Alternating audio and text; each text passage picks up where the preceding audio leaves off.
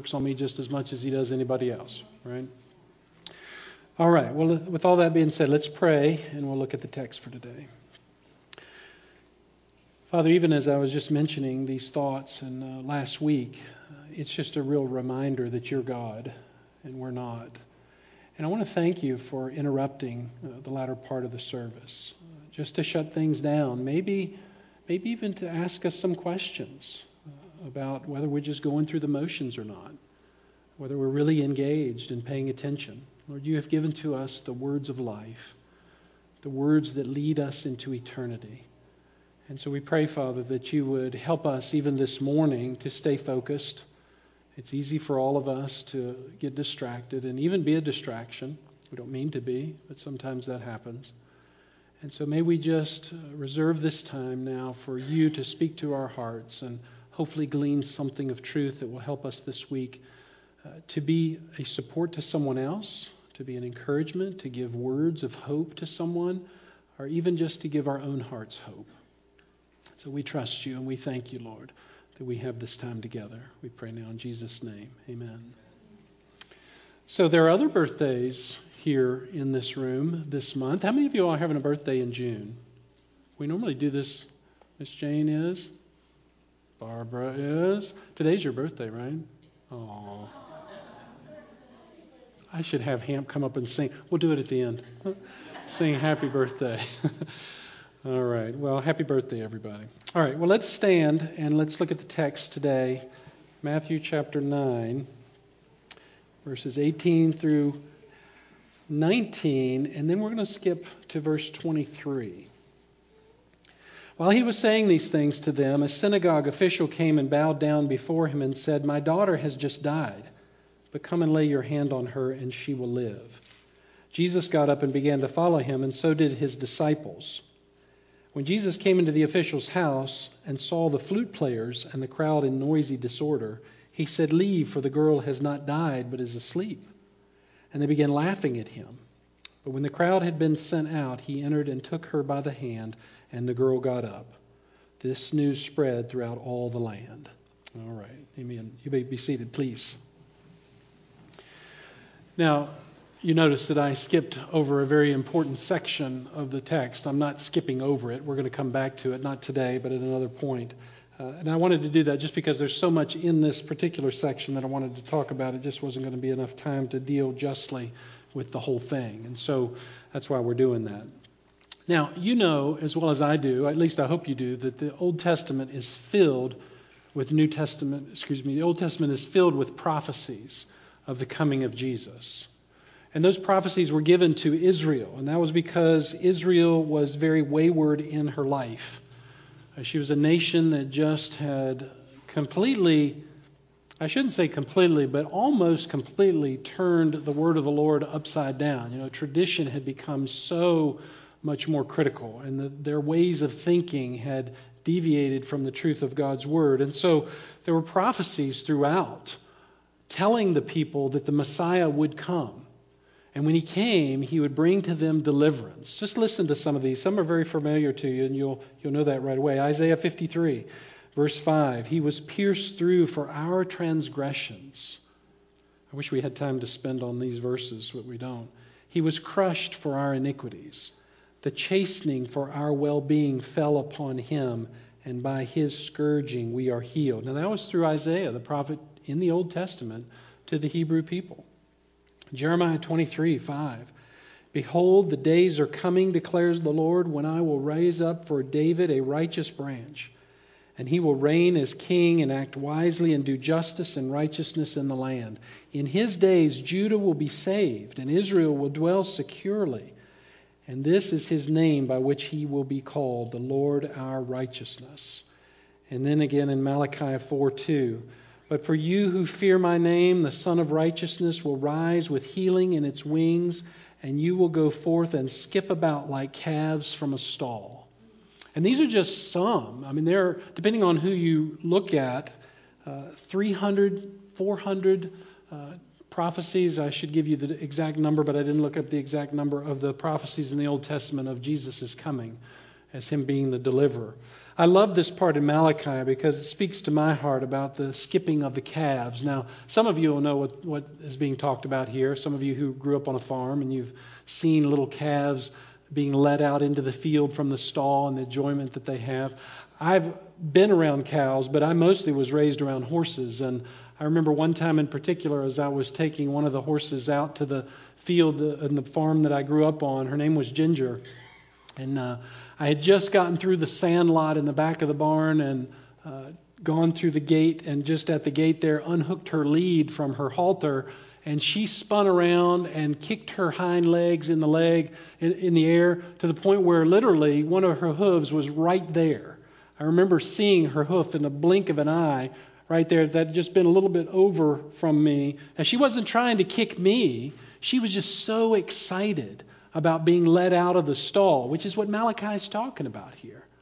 Now, the closest my wife and I can come is to our bunny, Mo, who we let out at night, and he likes to roam around, but when he comes out, he just jumps and kicks and twists and just as fast as bunnies can run, does circles around the room, down the hallway and back, and then he flops over because he's out of breath.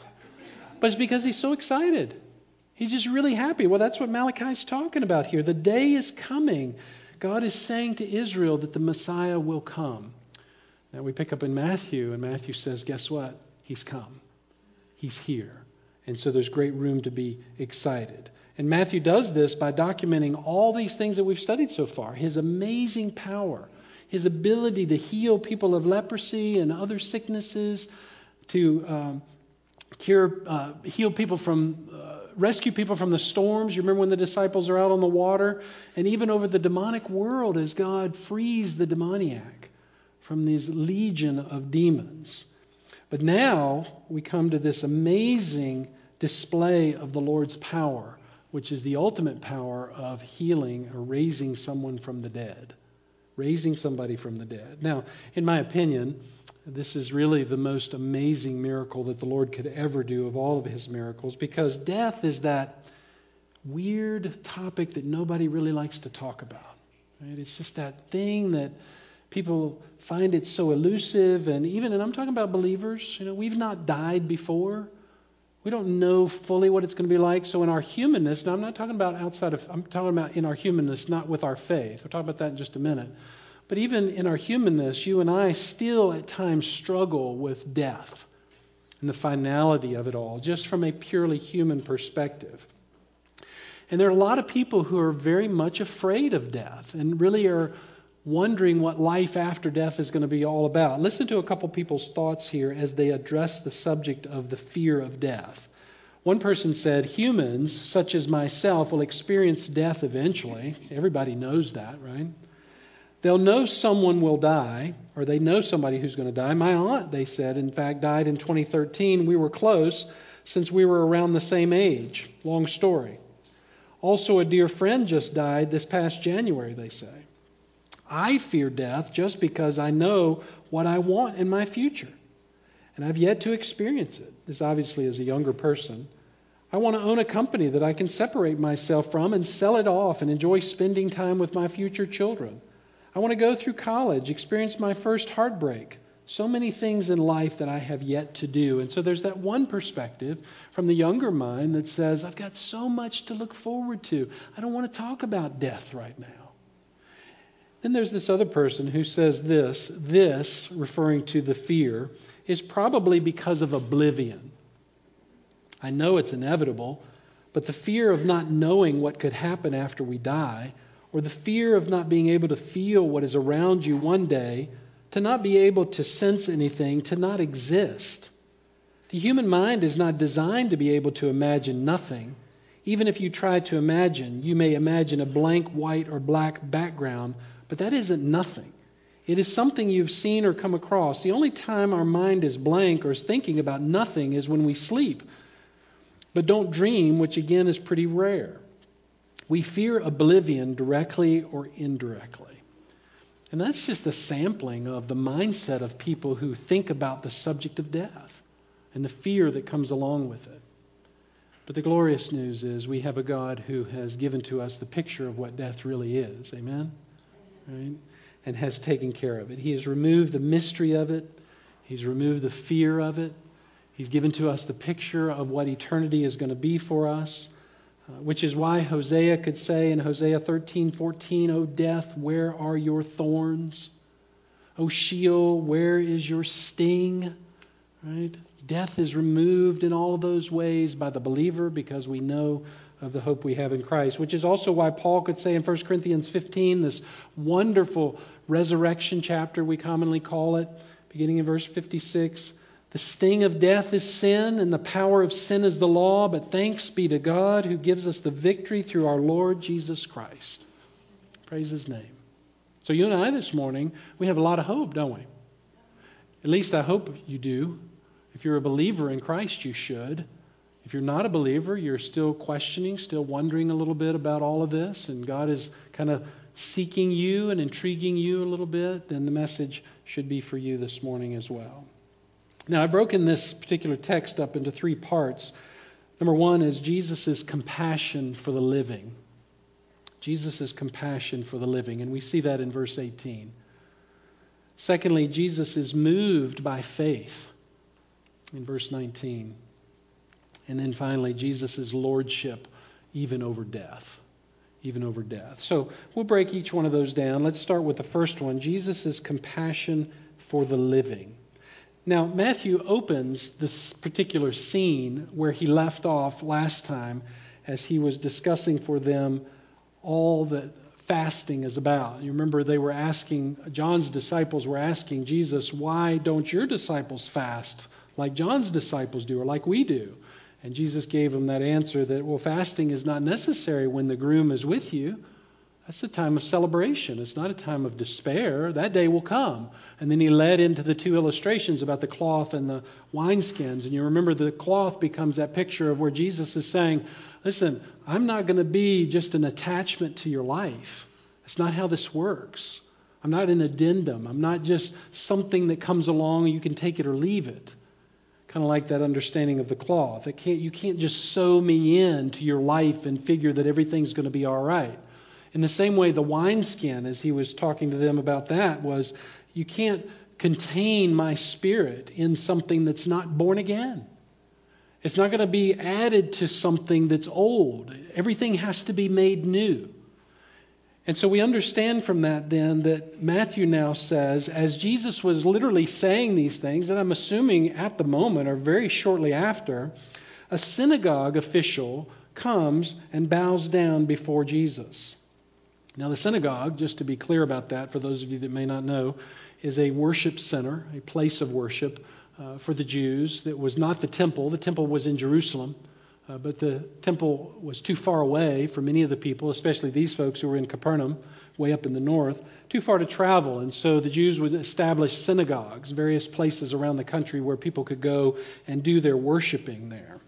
And so that's what this is being referred to. And there were officials there who were in charge over it, kind of like the ruling elders, I suppose. But these were different from elders in the sense that you would think of in the Old Testament. This was an official who had official charge over the synagogue. They would be responsible for the operations of what was happening in the synagogue. So this was not just a worker. This was somebody who was in an official capacity in the synagogue. But that's all we get from Matthew. He just kind of skirts past that because it's not his point, as we've seen, to give us all those details. But Mark and Luke give us a lot more details and tell us that this man's name was Jairus, or Jairus, however you want to pronounce it, giving it a much more personal feel. Now, because he was the chief ruler, he would also be known by basically all the people in Capernaum. This was a popular position, and so there'd be no way in his coming to Jesus that he could hide himself from what he had done. This would be a big step, not just literally, but spiritually, making it a very humbling act on his part. Because you remember now, by this time, of course, we know that there was a lot of consternation growing between the Jews, especially the leaders, and who Jesus is. And so for him to be a synagogue official, obviously a man of faith, and we'll see that more, coming to Jesus and bowing down to him is an incredible act of humility. But still he came. And not only did he come, as I just said, he bowed down to Jesus. Now, bowing down was a sign of subordination, if you will. It was a common kind of thing to do to an official. So some commentators have questioned whether there was a genuineness in Jairus' heart as to who Jesus was in all its fullness. In other words, some people have said that, well, maybe Jairus is really thinking he's a great teacher and he's doing amazing miracles, but not really ready to surrender to him as Lord. I happen to think that based on the context that was not right, but that he is really having a change of heart. And he's not only coming just because of who Jesus is, but he recognizes fully who Jesus is. And after all, there was a great motivation for him to come. I mean, a huge motivation to do for his daughter what nobody else could do. I mean, more than likely, he was getting the picture about who Jesus was, maybe believing that Jesus was the Messiah, as I was saying, being a Jew, and that's very possible. The Jews knew the Scriptures. They knew, as I read earlier, the prophecies of the coming Messiah. So perhaps this man, like we'll see later, Nicodemus, was a man who was understanding who Jesus was. And so he came. He came abandoning all of his concerns about his position or who he was.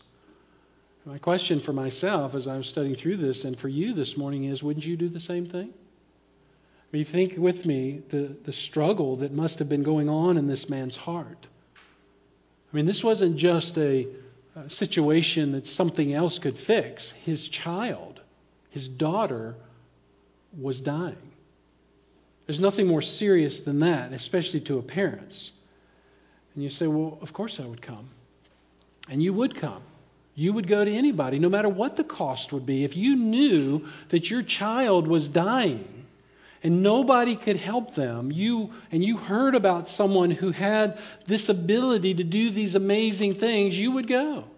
You would seek him out, no matter what it would cost you, even if it cost you your reputation. And we do that now. I mean, some people I've talked to over the years that have gone to the hospitals and have had to have surgeries and whatnot have said to me, this doctor kind of has the reputation of being a jerk, personally, but I don't really care about that. I just want to know, can they do the job, right? And so even if a person doesn't have the greatest of reputations in their personality with people, and they don't have the greatest bedside manner, when you're at your wit's end over fixing yourself or a loved one, you're going to go and you're going to seek out that person even if it costs you everything. And so I would just ask you to put yourself in this man's place and just imagine his pain. Now, some of you have been there. Some of you know what it's like to lose a loved one at a young age. So troubled in mind and soul. It just consumes you and overwhelms you at the pain of it all. I can only imagine that this man was so full of fear, wondering what was going to happen. Would she be saved? This is my child. She's dying. Now, in the context of the way this is written between the gospel writers, Matthew says she was already dead, meaning contextually in the timing of it all, according to Matthew, when the man came to Jesus, she was probably almost dead, but then gets the word that she has died, which is why he records it that way. Luke and John record it as if she were not dead yet. And so there's kind of a little bit of a timing issue there, which is all that's being pointed out there. But the point is, this man was desperate. And desperate times call for desperate measures. And you know that. You've done that yourself. When your back is against the wall and you have nowhere to turn, and you know that something has to happen, you will pull out the stops to make things happen. Like Jennifer Duncan, who was a young mom who had a small car accident while she was driving with her 8-month-old child in Texas. She pulled off to the side of the road and somebody hit her, I guess. I'm not sure what the details were. And she got the child out of the car, and while she's standing there beside the car, the most dreadful thing happened. You know how people will get that look and they'll forget what they're doing, and so other cars began to slam into one another evidently, and the cars pushed over to her, and it knocked her and her baby off of a 30-foot drop over the bridge. According to this is a true story. And it says here that for her quick thinking, she turned her body into a human shield for her baby. He barely had a scratch, according to the story, as she used her body as that shield. However, Mom wasn't so fortunate. She shattered her pelvis, broke 9 bones in her back, fractured her legs, fractured her ribs, had spleen injuries, internal injuries, and even had to have a leg amputated. She spent 2 months in the hospital, 1 month in rehab, and had to have more than 10 surgeries in 7 months. But I'll bet you if you ask her again, she would do it all over to save her baby. Like Shelby Carter, who was a 21-year-old Wyoming woman caught on the second floor of a house fire. The article says that, not sure about all the details, but she evidently was with her babies, and when the authority found the baby was strapped in a car seat that had apparently been thrown from the second-story window as Mom burned up in the fire. But what a rescue attempt that was by Mom, CNN says, as she did what she could do in her last moments to save the baby. People do that, right? When people are pushed to the end, they will do whatever's necessary to make sure that that loved one is cared for safely. And so I think from the context, it seems clear that Jairus was very sincere about what he was doing. Like he knew that Jesus was his only help. Everything had come to a conclusion there, and this was what was necessary for his daughter. Now, Matthew doesn't tell us the age of the girl, just that she was his daughter, but the other gospel writers tell us that she was 12, which is very interesting to me because if you know anything about the Jewish faith, you know that 12 is the age of adulthood for children. 13 in some synagogues, depending on who they are. But 12, basically, that's when the bar mitzvahs and the bat mitzvahs happen as a way to say that this child now is going to be looked at as an official adult. So the point is that she wasn't technically, in the mind of the people, or even to the father, a child anymore. But that doesn't matter as a parent, does it? I mean, a parent doesn't care how old their child is. Your child can be 30, 40 years old or even older if you're living so long, and still they're your baby, right? And you'll do whatever is necessary. In fact, there's lots of moms and lots of dads who kind of feel pushed to the side when their kids grow up and start living their lives on their own and don't need you quite as much. And you find as a parent, hey, just let me do something because I'm your mom, I'm your dad. Still, right? They're your baby. So you understand that. And so I think that's the situation here, that all that Jairus knew was his daughter was dying. Who kind of feel pushed to the side when their kids grow up and start living their lives on their own. And so he came. And don't need you quite as much. And he came in great faith. And we know that because of what he says. Look again at the text. Come lay your hand on her and she will live. What a powerful statement of faith. So I think that's the situation here. Just come lay your hand on her and I know she will live. It's very similar to the centurion that we saw earlier. The centurion's servant had not died. You remember that? But was just ill. And he came in great faith. And we know that because of what he says. Look again at the text. Come lay your hand on her. Jairus kind of took that same approach, but just said, come lay your hand on her and she will be healed. Just come lay your hand. I just wonder, do we believe like this? I mean, put yourself, you be Jairus for just a minute, and ask yourself, do you have that kind of faith? Do you believe this morning that Jesus could raise your loved one from the dead? Lay your hand on her. And you say, well, of course I believe that. I just wonder, would he? Do we believe? Can we tag that little thought on the end of it all? Yeah, I believe. Of course he can do all things, but would he?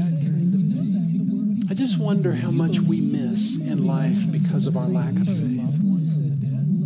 Faith is the key that unlocks the power of God. Now, God doesn't need us right now at this very moment. The sun is shining. God didn't ask us about our faith, about the sun shining, and about the world staying in its place. God does what God does.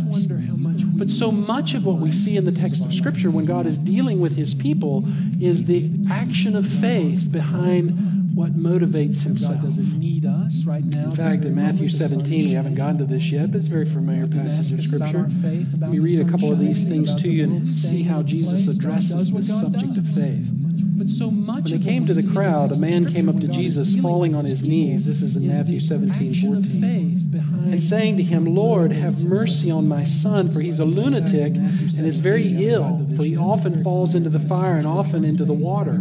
I brought him to your disciples, and they could not cure him. And And Jesus answered and said, "You unbelieving and perverted generation, how long shall I be with you?" Oh, do you just hear the agony of the Lord's heart there? I don't think he was trying to be mean-spirited at all. I think he was just saying, "How long shall I put up with you? Bring him here to me." And Jesus rebuked him, and the demon came out of him, and the boy was cured at once.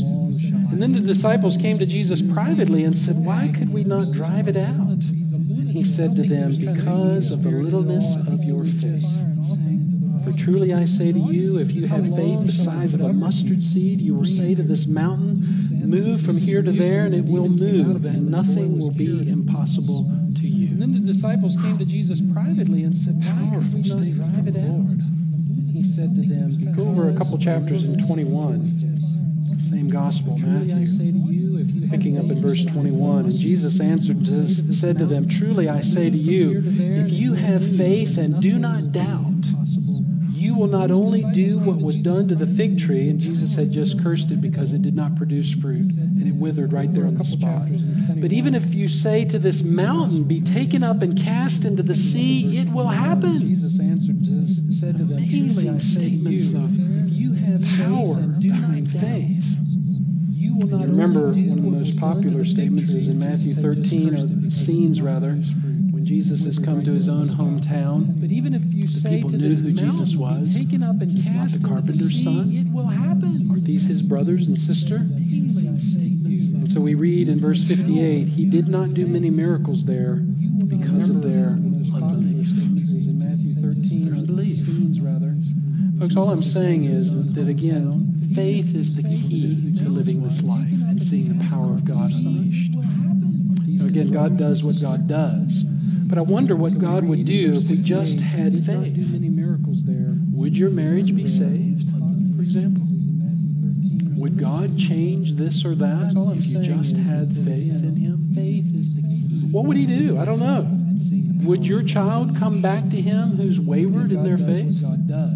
If they've lost their spiritual direction, would they come back simply based on your faith? Or are we going to be like someone that I just recently talked to who told me about a loved one who, after a tragedy, is back in the hospital in the suicide ward because they just can't handle the things of life? Is that going to be our answer to the tragedies of life? Are we going to be like Jairus? Are we going to be like someone that I just by the recently Lord's talked will, to I'm going to trust Him for what His answer is. After a tragedy, that obviously is the greater and the better approach. The problem really is a lack of faith. That's where we miss so much in life. Again, not that God's going to heal everybody, like in the context of today, or every situation, or do whatever we want Him to do. He might, based on what He's saying, if you have enough faith to believe Him. But the problem is, too often, we resort to logic. That's where we miss. Our minds take over where faith should be operative. And we reason through things and come up with answers that are human in their makeup instead of godly in their perspective. And we trust our own logic instead of what God can do. The problem is, too often, I don't like to use myself in illustrations, but since I live in my body, I'll give you an illustration because God works in my heart just like He does everybody else. All of you know, or at least most of you know, that I attended Liberty University, and I'm not ashamed of that, although it's had its problems over the last years. God did amazing things in my life and our life as a family. Some of you have heard this story before, but I remember when it came time to go to undergraduate and then go to seminary. We didn't have the money to do that. We were still living in Lynchburg at the time. But you know who were the most negative people to us concerning this? It wasn't the world. It was God's people. I'll never forget the number of people who were church folks, who were faith people, would say, "How are you going to do that? You don't have any money." And we were taking a big step of faith. And God, I could tell you story after story how God just answered our prayers. To the tune of where we left when we finished undergraduate, the school owed me $2,500. I mean, it's just an amazing story. And I've often thought about those times in my life about how God has done things. I wonder, regardless of what you think of Dr. Falwell, I'm talking about Dr. Falwell Sr. He had his issues. There were times where Dr. Falwell would say something from the pulpit, and I would just kind of cringe, oh, why would you say that? Kind of thing. But what a man of faith. I've often thought, what if Dr. Falwell had said when he was walking along Candler's Mountain there, regardless of what you think of Dr. Falwell, I'm talking about Dr. It's going to be too hard. He had his issues. I mean, that just doesn't make sense. We got the church over here on Thomas Road, and we don't need all of that college and university stuff. It's just, it's just a thought. I mean, my life was really affected. Look at your lives. Look at your children's lives that would have been affected simply because he just obeyed and listened to what he believed God was telling him to do. Let's take it a little further. What if Billy Graham had said, we don't need all of that college? I don't know about that evangelism stuff. I mean, yeah, I want to see people saved, and I love God's word, and I love preaching, but man, I don't know. Nah, I don't think I'll go through with all of that. You think the world would be affected? Absolutely it would have been. How about Abraham? What if when God came to Abraham and made the promise with him, Abraham said, whoa, God, I am not doing that. That is just going to be way too much of a challenge, and I'm not going there.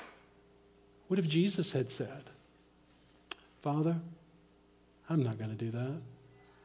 I'm not going after those people.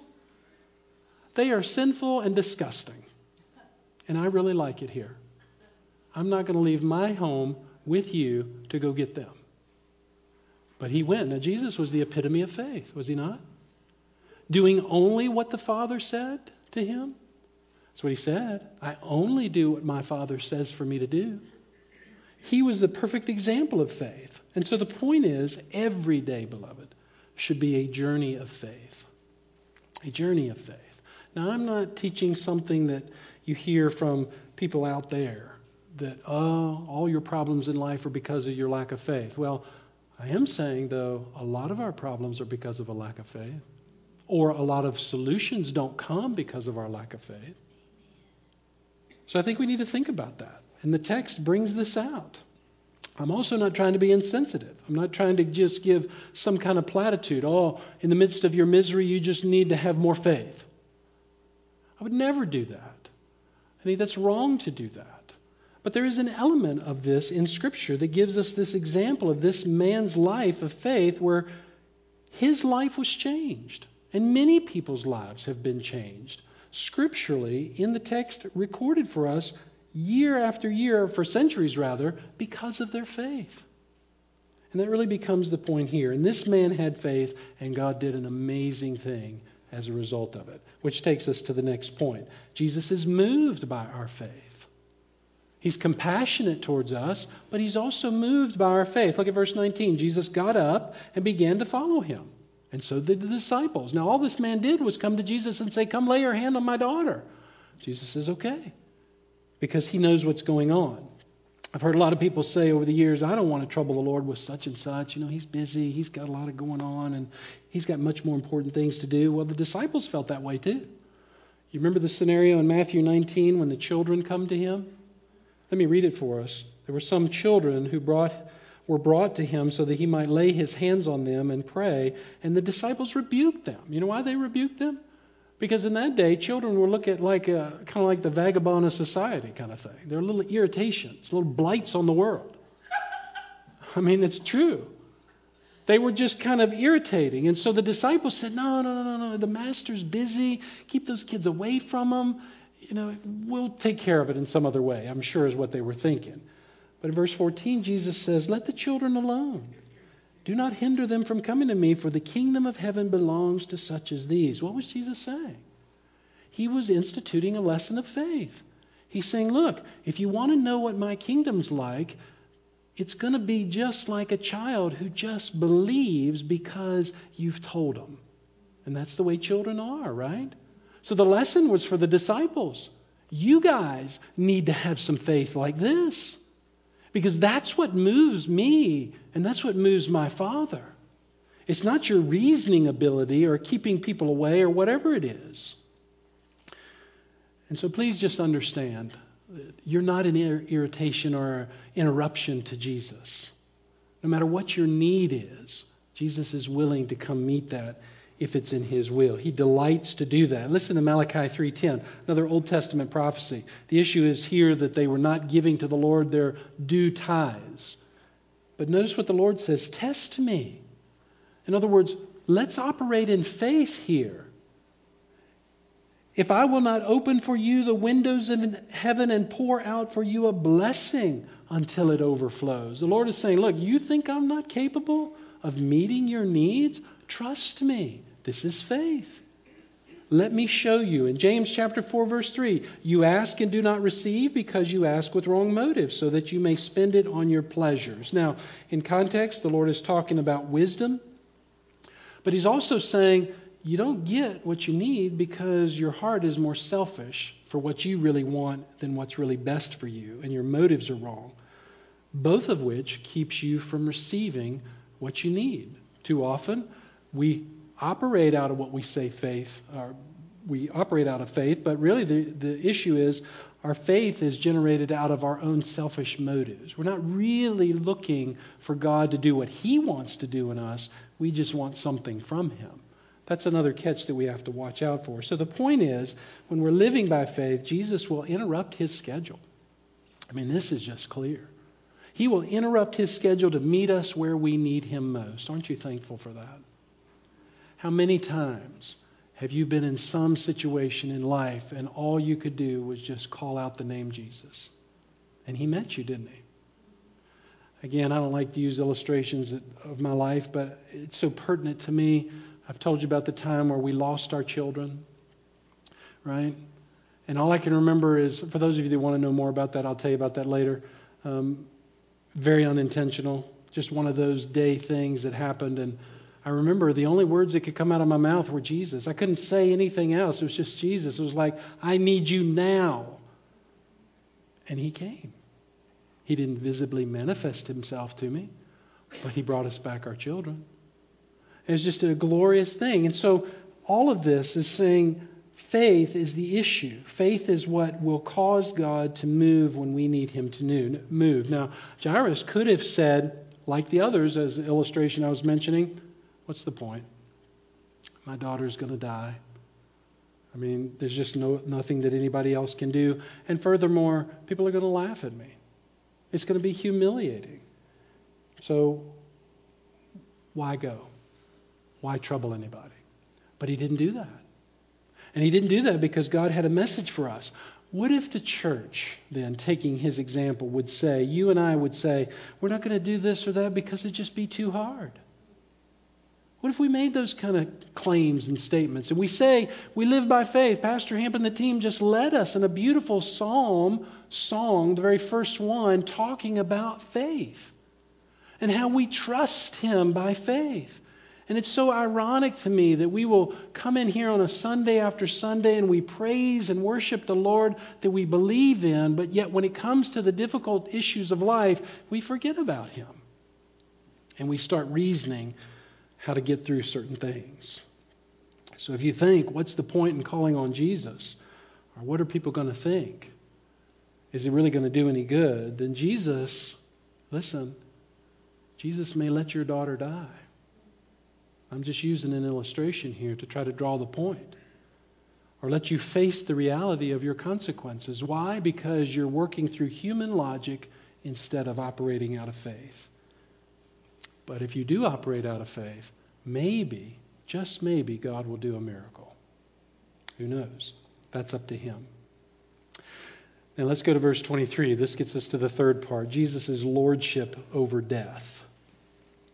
So when Jesus came into the official's house and saw the flute players and the crowd, I want to pause right there because there's some interesting things that are going on here that tell us about the heart of the Hebrews at the time. You will remember that in Jesus' day, it was customary to hire mourners when a loved one was lost. Can you imagine such a thing? In fact, I think I'll start a business. Pastor Bruce will do your service for you, and I'll even get professional mourners to come and be a part of the service. Well, I'm making light of something that was very serious to the people there because in Jesus' time, That was a real thing. And so by the time we're told, Matthew says, Jesus gets to the house, there's already been enough time for the preparation of these professional mourners to come in, evidently. And Mark tells us that when Jesus got there, there was a commotion of flute players, probably playing some distorted music. And the reason was, commentators say, is because that would be the sound that would display the most confusion and chaos, which is what death symbolizes. And so these mourners, wanting to really live up the moment, would play music that would emphasize the sad feelings, right? And that happens, doesn't it? You remember going to the high school dances and the proms, and the music that's played out there would be like all to fit the moment. You do that now. You put on music depending on what you're feeling at the time. And so these people would come in and they would play the sounds that would be the most upsetting according to the situation. And the size of the band, as I'm calling it, was probably larger than it was for most people, because the number of mourners and musicians was determined by the amount of money a person had. And this is directly from the Talmud, in fact. The Talmud required that the husband is bound to bury his wife, and I'm quoting from the Talmud here, his dead wife, and to make lamentations and mourning for her according to the custom of all countries. Also, the very poorest among the Israelites will not allow her less than 2 flutes and 1 wailing woman. So there you go. At a minimum, the Talmud, which is a commentary on the law basically, is no matter how poor you are, you have to have at least 2 flute players and 1 woman off in the background wailing. Okay? Interesting scenario. I have not been into that scenario, but I've been in some interesting places, but this would take the cake. Now, if you're a synagogue official, however, you had plenty of money, and so you'd obviously be able to afford more than the minimum, so you could probably get the whole band of flute players. And so maybe at least part of the band, and more than 1 wailing woman, you could have a whole quartet of wailing women.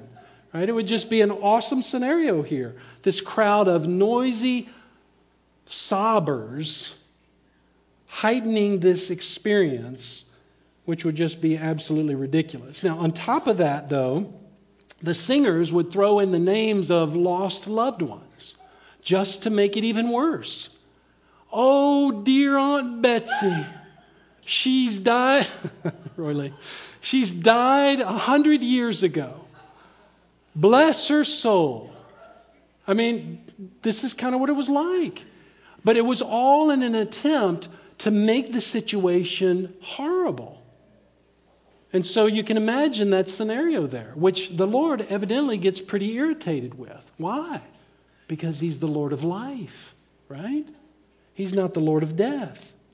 Now, Matthew calls all that in verse 23. Every word in the Scripture is important, right? We know that. Notice what Matthew says about that scene. He says it was a noisy disorder, if you want to get a picture of what that was like.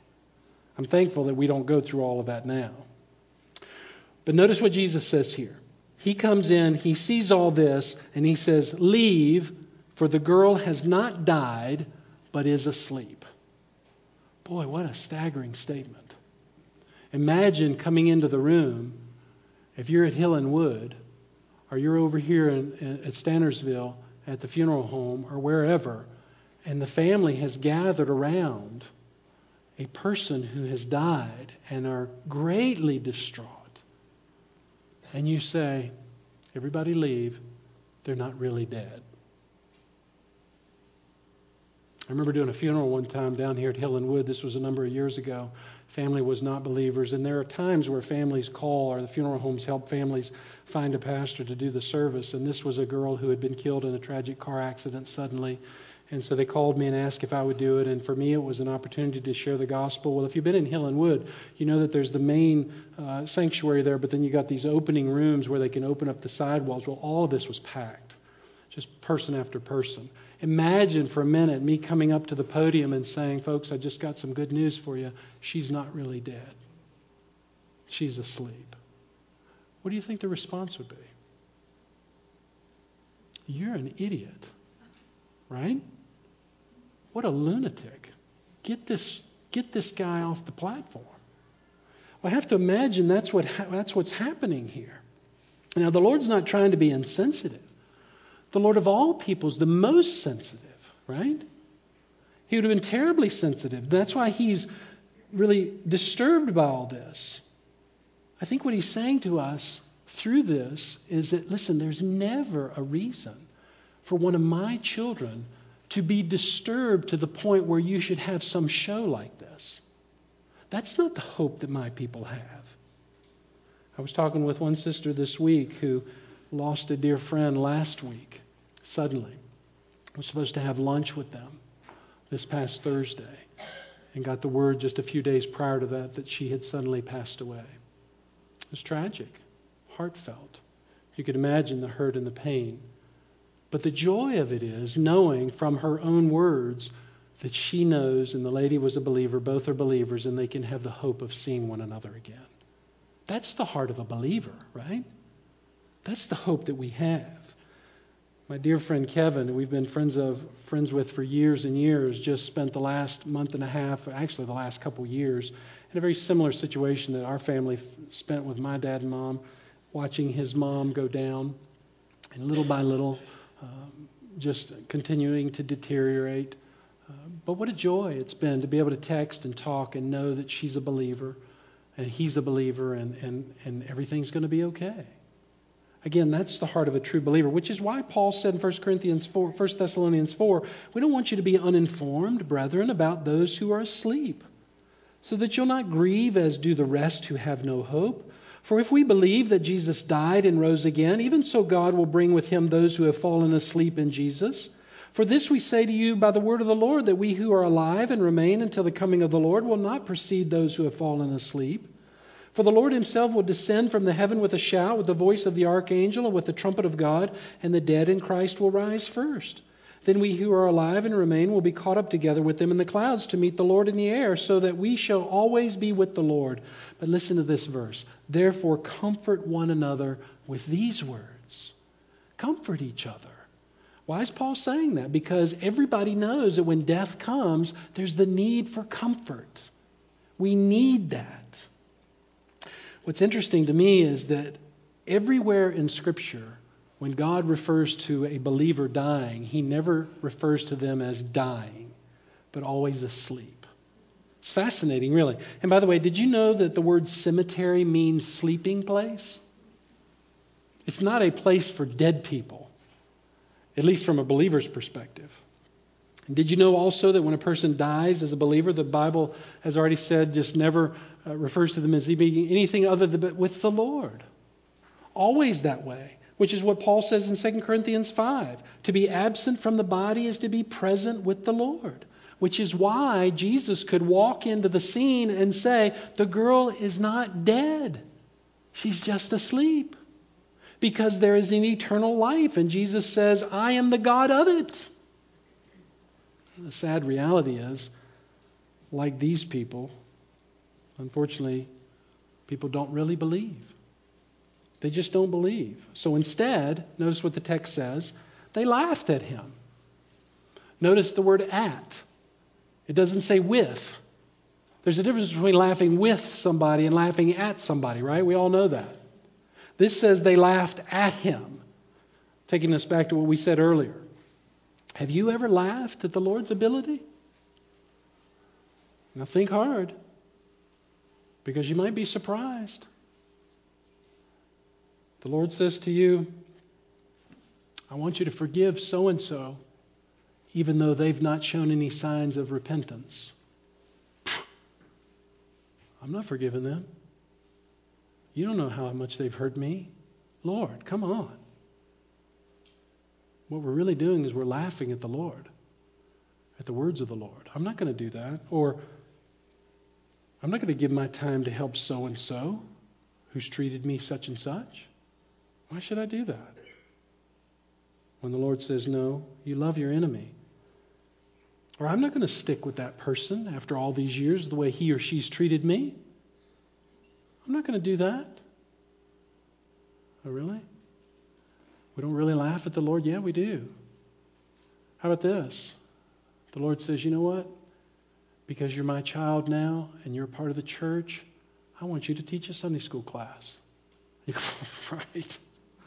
I'm not going to teach a Sunday school class. I'm terrified to stand in front of somebody.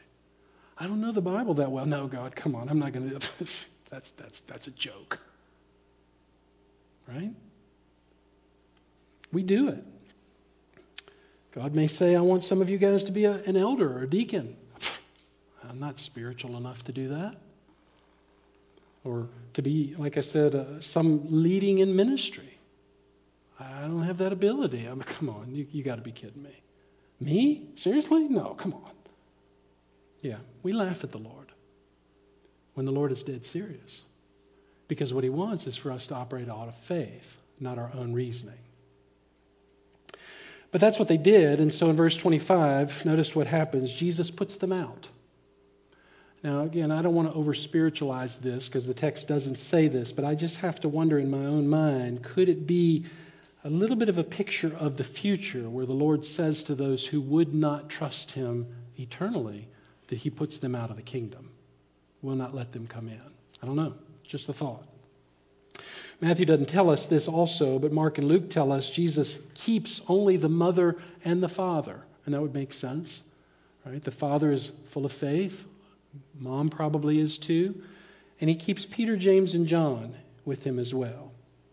So going over to the bed, he takes the little girl by the hand and he commands her to wake up. And he says to her these words in Greek. In Mark 5 we get these. Matthew doesn't tell us this, but the word is Talitha. I think I'm pronouncing that right, which means maiden. And kume, which means arise. In other words, little girl, arise. Luke 8:55 says, her spirit returned and she rose immediately because of the commandment of the Lord. You may be thinking, well, back to what we said in the very beginning, why didn't the Lord just speak the word? Why did he go physically into the house? And that's a good question. I have to make some assumptions here because the Lord doesn't tell us, but I believe because of this particular situation, unlike what we've seen so far, death is so different. Death is final.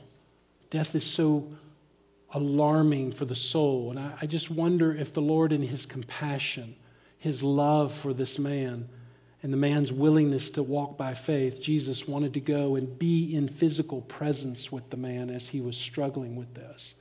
And you and I enjoy that, don't we? I mean, how joyful is it when a loved one passes away and there's family around us? I was telling the earlier service that when Mom passed away, many of you came down 2 hours to the funeral home to honor us. And I remember standing there in the line and watching your faces as you came through. And I can't tell you the overwhelming joy that I felt in my heart as you came to support us in our time of need. You became Jesus to us. We needed that. It was the same thing when Dad passed away. And so I believe that the Lord's message here to us is that when a person is experiencing tragedy in their life, you go and be my hands. You be my mouth. You be my feet. You be my physical manifestation as I work through you. And that will bless us, doesn't it? How many times have you been blessed when somebody just calls you because they're just, hey, just thinking about you. Just want to let you know I'm praying for you. I heard such and such and just want to let you know if there's anything I can do, I want to be here to help you. That speaks volumes, doesn't it? And so I think the Lord is giving us that picture of the nearness of his heart as he feels the pain of what it means to lose somebody. And Jesus would have experienced that. Evidently by this time he would have lost his father, his earthly father. And we don't know much about that life at all except for his early years, but somewhere along the line Joseph evidently died or went to sleep. And Jesus felt that as a young boy, felt that as a young man, whenever that was. And so he would have had a tenderness to the loss of this man. But boy, what joyful occasion it was going to turn out to be. As Jesus has the ability to experience with us and be with us as we go through these trying times, but yet knows what he's going to do for those who are believers. And so Jesus, again, may not be with you physically present, but there is a great blessing to have him in that way. Now, in this case, the parents got their child back. Some parents do not. And that's always reserved to the Lord. But the faith-filled parents know, no matter whether the child comes back or not, no matter what the age of the child is, if they're a believer, they're going to see him again. Right? And that's what we base our hope off of. And I love this because, when we get to heaven, there's not going to be any more need for flute players. We're not going to need to have wailing women, right? Praise the Lord. We're not going to need to have taps played, as awesome as that is at a military funeral or some memorial. No need for any special services as we gather. No potluck lunches afterwards, right? Oh, you can have the potlucks if you want them, but we're not going to do it because we're sorrowful. I was telling Miss Virginia this morning, we're not going to need ham biscuits anymore, right? We don't need the PowerPoint presentation of our loved one because we're going to be there together and we're going to enjoy eternity forever. What a beautiful occasion it's going to be. So Matthew's final words to us right after this in verse 26 is, the news spread throughout all the land, and it should have, right? Listen, do you understand that the reason why we're here on a Sunday morning is because we're hearing the story of what Jesus did so that the news can spread in the land, right? And we weren't there, but we've certainly been present with him when he's done stuff to us and in us. We were there when he saved us. And so our job then is to go and spread the news. Look at my God. Look at how awesome he is. Look what he did for me. Do you imagine for a second the life of Jairus changed? You imagine that he was a guy who spread the gospel? I think so. Because he saw the Lord do amazing things. And we have as well. All right. Well, let's pray together and then let's prepare our hearts for communion. Which really, I was again sharing this with the early service, it's always so appropriate that we really could do communion every Sunday. We won't, but we could do it every Sunday because it just fits with the text of Scripture so wonderfully. You realize communion is an act of faith, right? In fact, as you take out your little element there, let's pray, and then as you take out your little element there, let's talk through that just for a second, and you'll see what I'm talking about. Father, we come to this portion where we close out now the teaching and the understanding of your word to observe this ordinance that you left for us. We're reminded of your sacrifice and your great work to bring us into your kingdom. Lord, as we hear the truths of your word, may we take them to heart, as we should do every Sunday, and begin to apply them in ways that you will show us. I suspect that there will be great opportunities this week to operate in faith. There will be things that come up in each of our lives that will cause us to have to trust you. We know that that's purposeful because you want us to see you for who you are. So, Lord, as we face those things this week, I pray that you give us clarity. Help us to remember, even to the text for today, to be the Jairus' or the Jairus', that we might live out our faith in everything that we do these coming days. Now, Father, as we take part in this communion, Lord, would you just fill our hearts with the freshness of your presence? We ask in Jesus' name. Amen. Listen to the faith that Paul talks about here. Beginning in verse 23 of 1 Corinthians 11, always the familiar passage. For I received from the Lord that which I also delivered to you. He's talking about his own faith there. I received this, but I'm giving it to you, that the Lord Jesus, in the night in which he was betrayed, took bread, and when he had given thanks, he broke it and said, "This is my body, which is for you. Do this in remembrance of me." In just a second, I want you to take that cracker, but I want you to think of this as an act of faith. You and I weren't there. But God has left us this as a reminder of him, and we take part in it in faith, saying, Lord, I believe that this is a representation of your body. Not the body, as some would teach. This is a symbol of your body that was given. So take part in that through faith. Go ahead and eat that cracker.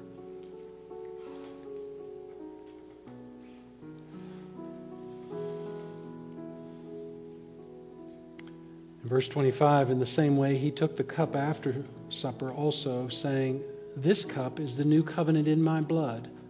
Do this as often as you drink it in remembrance of me." That too is an act of faith. Even among the disciples in that moment, it was an act of faith. They didn't really know what the new covenant was. They didn't understand that. Listen, You and I don't really know what the eternal realm is going to be, do we? No, we don't really know. We haven't been there yet. We believe by faith. So take part in the juice, as Jesus said, as a reminder in faith that this was His blood shed for you, to give you eternal life, to rescue you from the darkness, from Satan's hands. Here's another act of faith, verse 26. For as often as you eat this bread and drink the cup, you proclaim the Lord's death until He comes. Just now what you did was an act of faith, saying, Lord, I believe that you're coming again. Do you believe that? Amen. That's faith. It requires faith. And that's what moves the heart of God. Father, we thank you again for our opportunity to be together as we do every Sunday. Lord, you have so blessed us over the last year and years prior. As we think back to Miss Louise's life and the great testimony that she was, and now having been with you for lots of years now, would have been 106 in this life. Lord, we just rejoice over the fact that many saints have come and gone, and they're safe with you. And we long to be there one day. But even now, we pray that you would help us to be like this dear man in this text, that we would live by such great faith. Thank you, Father, for your love. Thank you for this powerful time together, we pray now in Jesus' name. And all God's people said, amen. Lord's blessings to you all. You're dismissed.